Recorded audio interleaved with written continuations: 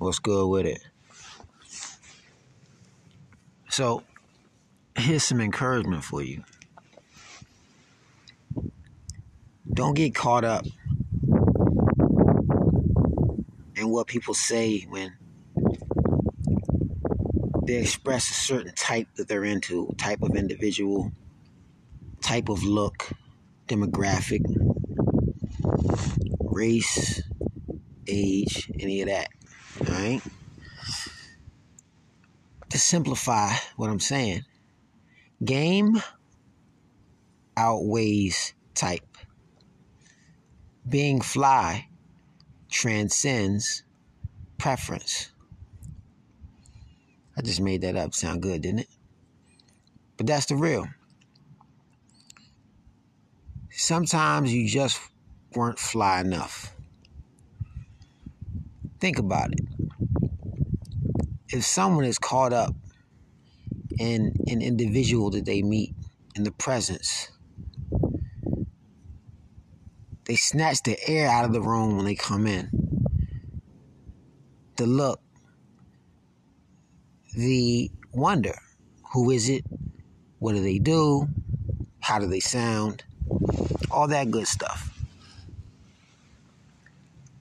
When they get a chance to meet this individual with this powerful presence that says that there's somebody that's alluring, do you think that 100% of the people that individual meets will decline them because they're going to pull out some checklist, some rationalized, okay, but does it meet XYZ criteria?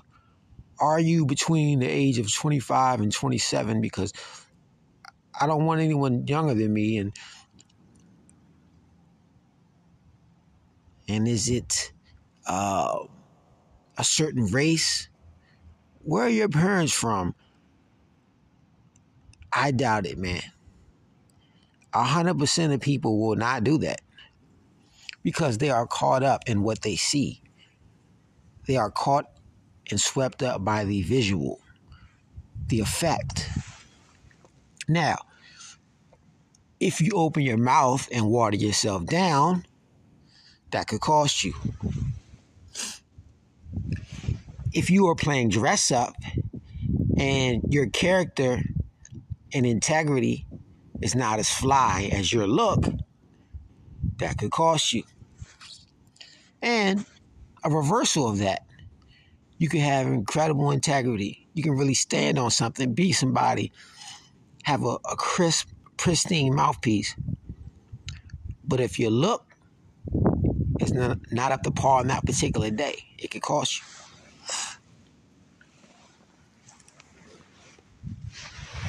So you don't want to get caught slipping. One of the first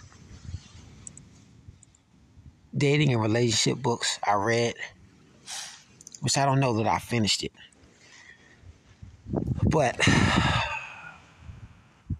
I mostly read through this one. There were two books I bought at the same time. I believe it was from Target. It was Steve Harvey. One was Think Like a Man, Act Like a Lady. I believe that was the title. I bought that. And another one he had called Straight Talk, No Chaser. Now, I started with the Straight Talk, No Chaser. I know the other one was more popular as far as at the time.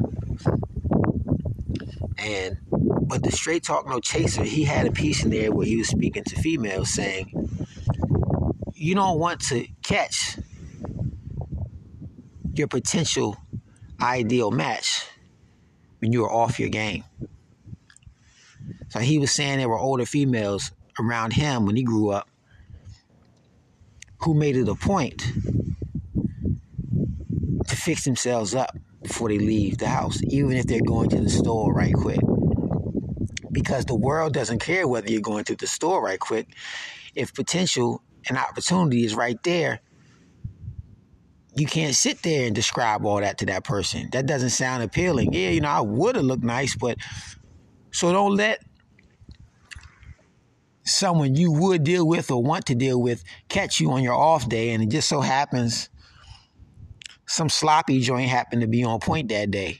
She coming from somewhere important. And her look is stronger, so much stronger on that particular day that it kind of blows you away. Even if any and everything about you is a little bit flawed in that person, all we have to go by is that initial first meeting. You don't want to get caught like that. And it can happen. It's happened to all of us, you know. So jazz up, spice up, clean up whatever you are stepping out in. So often, and it's mental too. Because number one, you'll start to qualify yourself if you're older and you feel uncomfortable about it. And the same if you're younger and feel uncomfortable about it. And you got to stand on it. When somebody asks how old you are, you got to own it 100%. You know, it needs to be an amazing, alluring thing that you're young and carry yourself so mature. It has to be an amazing thing that most people can't pull off, or a feature that most people don't have when you're older and you maintain yourself so greatly. But you carry yourself with a youthful spirit, but that serious gravitas, you know? It has to be a feature other people don't match. And this, I thought about yesterday as an artist. I was in the studio for the first time in maybe a couple years. And a guy comes in and asks me how long I've been doing this. Well, the guy I was recording with was only 18, so I assume the other guy could be youngish like that. Essentially, as long as you've been alive, you know what I mean? I didn't say it that way. I just said since 2002 was my first sessions. So I've been in and out of different phases where I was recording a lot, where I had situations where it was convenient to record, and I had pockets when it was not convenient. I done had so many styles and done so many different genres and types and styles and of music. And I had to understand how that works in my favor every time I record or every time I market. That always has to be there, and it has to be a feature for me. So it's mental. What do I mean by that? Essentially, there could be a hot 20-year-old that comes out and is cooking hot. His single does well. He could have several singles getting millions of views. But what works in my favor with something he can never be is 40 plus. You can't have him when he was 20, 22. You can't have him when he's 25. You can't have him when he's 30. You can't have him at 35. So he can't be 40 years old. And you need to recognize how that applies to you on the dating scene. Meaning, when you go into a bar and you're 45, for example, does it work for you or against you? It's mostly in your hands, because you are the oddball 9 out of 10. But guess what? If you're a male, can't none of them dudes be 45. So what is it that's fly about a 45-year-old or somebody who's seen the globe for that long? What is it that you have that a young buck can't touch? You see? You need to know that and play on that. It needs to be evident. I say this to myself. At the end of a season, at the end of a career, Michael Jordan is going to be Michael Jordan. Meaning There are different games where guys will play better. Maybe for a season, somebody plays just as well. But over the entirety of a career, that tall standard and amazing talent and unwavering focus is going to come out on top in the long run. It's obvious. It'll always be obvious. He will always separate himself in the long run. Not if you watch for 5 minutes, then maybe somebody puts on a run right quick. But for an entirety of a career, Michael Jordan's going to be Michael Jordan. You can't hide that talent. You can't hide a winner like that. It's him. He's it. So you have to be no different. Accentuate what comes along with who you are, with your demographic. Hey, it depends how strong you see it. Whatever it is, there's a positive feature in it somewhere. But you have to have the awareness to recognize it. You have to believe it. Because you don't believe it, it's nothing. If it's flimsy, you're going to be flimsy. Your conviction is going to be flimsy. In an environment where you stick out, and now you're at the bar, you're the old guy at the bar, and you're getting tossed around and stepped on and smothered by the environment. You ain't supposed to be there. They know you ain't supposed to be there. And you may as well run out. That's how all this works. So, as an artist, I know that they can never have a catalog like I have. He could dedicate the next 5 years to recording songs. But I know he ain't never 40. He ain't never 35. You can't catch him in this phase here where he was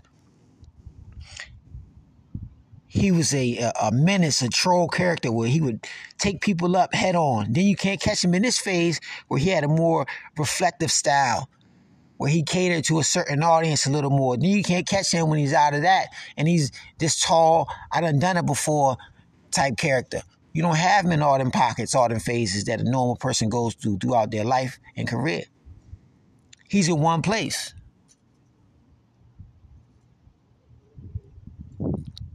He ain't been around long enough and had the taste to have been into 80s pop, Michael Jackson, Madonna, go through the 90s of hardcore rap and East Coast rap when it was really big on the map, and then catch him in the 2000s as styles transition.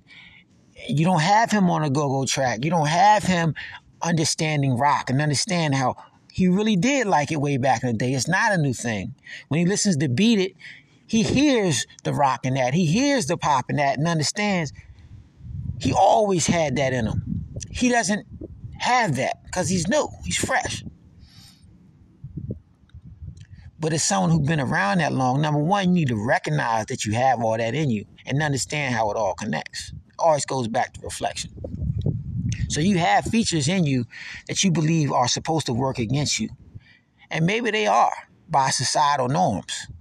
But hey, that means you ain't fly enough yet. You got what you want. You're sticking out in the room. You got something nobody else got. But you see it as a deficiency. When you can reverse that,